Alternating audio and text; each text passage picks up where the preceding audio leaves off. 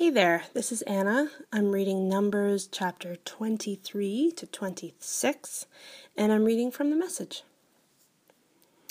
Numbers chapter 23. Balaam said, "Build me 7 altars here, and then prepare 7 bulls and 7 rams." Balak did it. Then Balaam and Balak sacrificed a bull and a ram on each of the altars.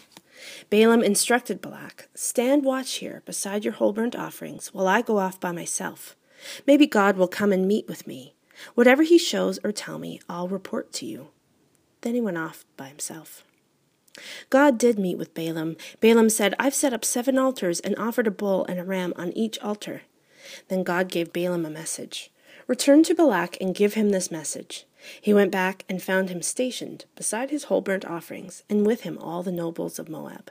Then Balaam spoke his message oracle. "Balak led me here from Aram, the king of Moab, all the way from the eastern mountains. Go curse Jacob for me. Go damn Israel." How can I curse who God has not cursed? How can I damn whom God has not damned? From rock pinnacles I see them. From hilltops I survey them. Look, a people camping off by themselves, thinking themselves outsiders among nations. But who could ever count the dust of Jacob, or take a census of the cloud of dust Israel? I want to die like these right-living people. I want an end just like theirs. Balak said to Balaam, "What's this? I brought you here to curse my enemies, and all you've done is bless them."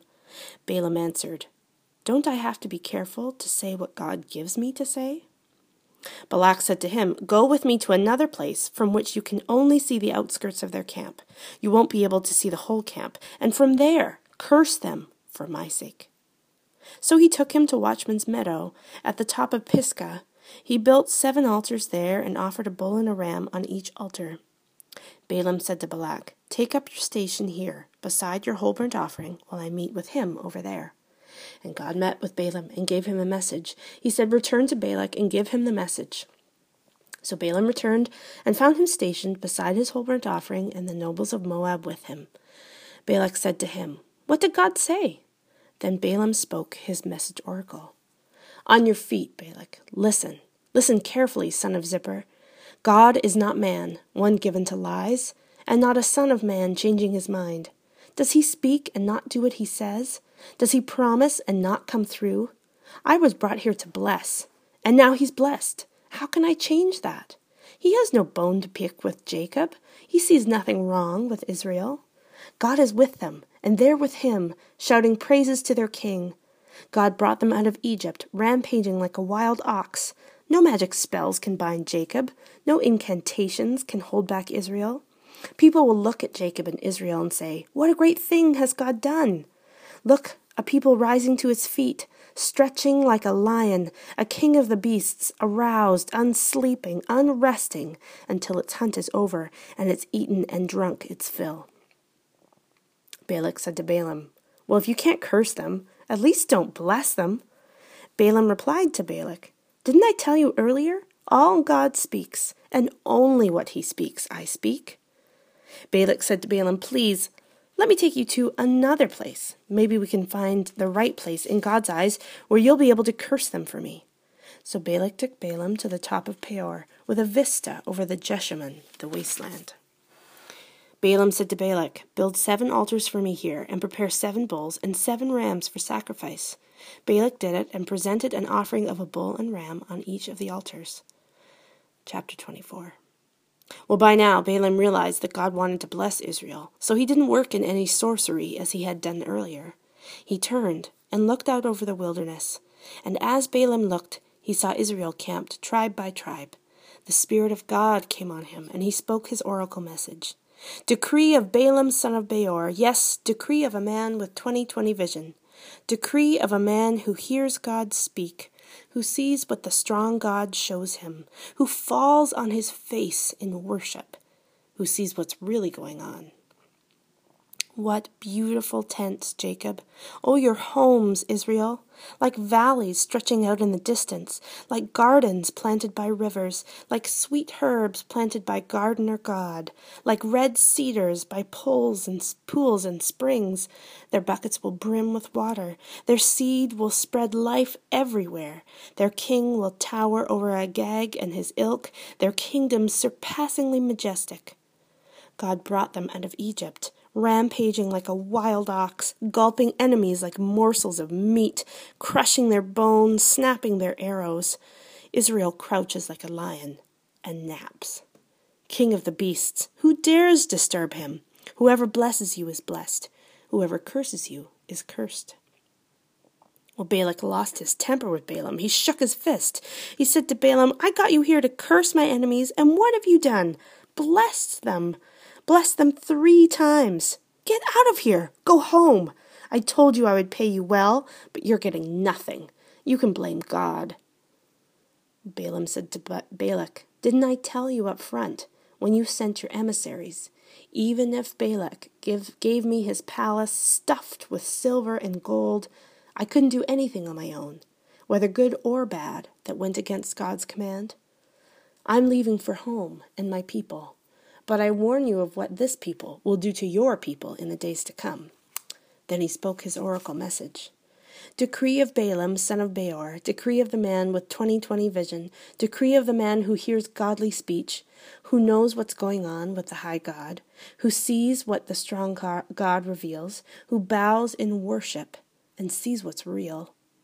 I see him, but not right now. I perceive him, but not right here. A star rises from Jacob, a scepter from Israel, crushing the heads of Moab, the skulls of all the noisy windbags.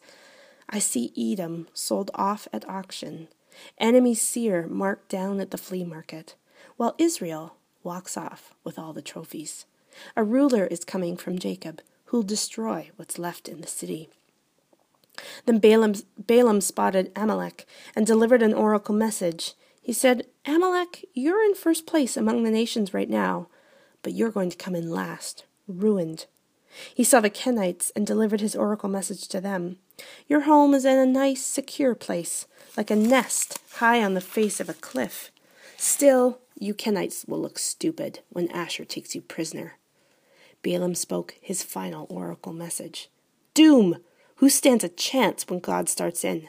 Sea peoples, raiders from across the sea, will harass Asher and Eber, but they'll also come to nothing, just like all the rest. Balaam got up and went home. Balak also went on his way. Chapter 25. While Israel was camped at Shittim, Assia Grove, the men began to have sex with the Moabite women. It started when the women invited men to their section religion worship. They ate together and then worshipped their gods. Israel ended up joining in the worship of Baal of Peor. God was furious, his anger blazing out against Israel. God said to Moses, take all the leaders of Israel and kill them by hanging, leaving them publicly exposed in order to turn God's anger away from Israel. Moses issued orders to the judges of Israel. Each of you must execute the men under your jurisdiction who joined in the worship of Baal Peor. Just then, while everyone was weeping in penitence at the entrance of the tent of meeting, an Israelite man, flaunting his behavior in front of Moses and the whole assembly, paraded a Midianite woman into his family tent. Phinehas, son of Eleazar, the son of Aaron the priest, saw what he was doing, grabbed his spear, and followed him into the tent. With one thrust, he drove the spear through the 2 of them, the man of Israel and the woman, right through their private parts. That stopped the plague from continuing among the people of Israel, but 24,000 had already died. God spoke to Moses, Phinehas, son of Eleazar, son of Aaron the priest, has stopped my anger against the people of Israel, because he was as zealous for my honor as I myself am. I didn't kill all the people of Israel in my zeal. So tell him that I am making a covenant of peace with him. He and his descendants are joined in a covenant of eternal priesthood.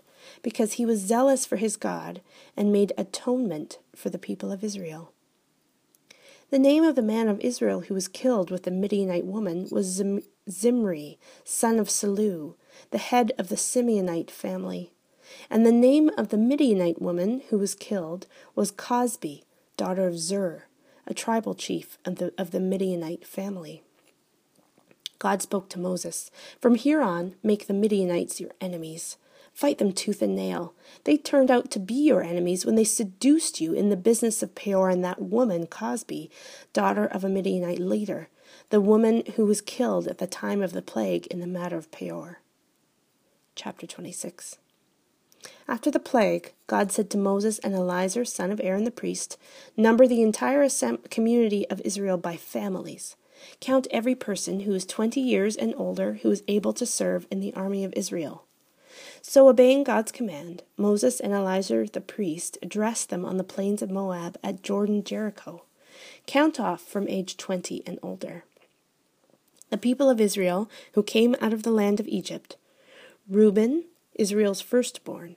The sons of Reuben were Hanok and the Hanokite clan, Palu and the Paluite clan, Hezron and the Hezronite clan, Carmi and the Carmite clan. These made up the Reubenite clans. They numbered at 43,730. Son of Palu, Eliab. The sons of Eliab: Nemuel, Dathan, Abiram.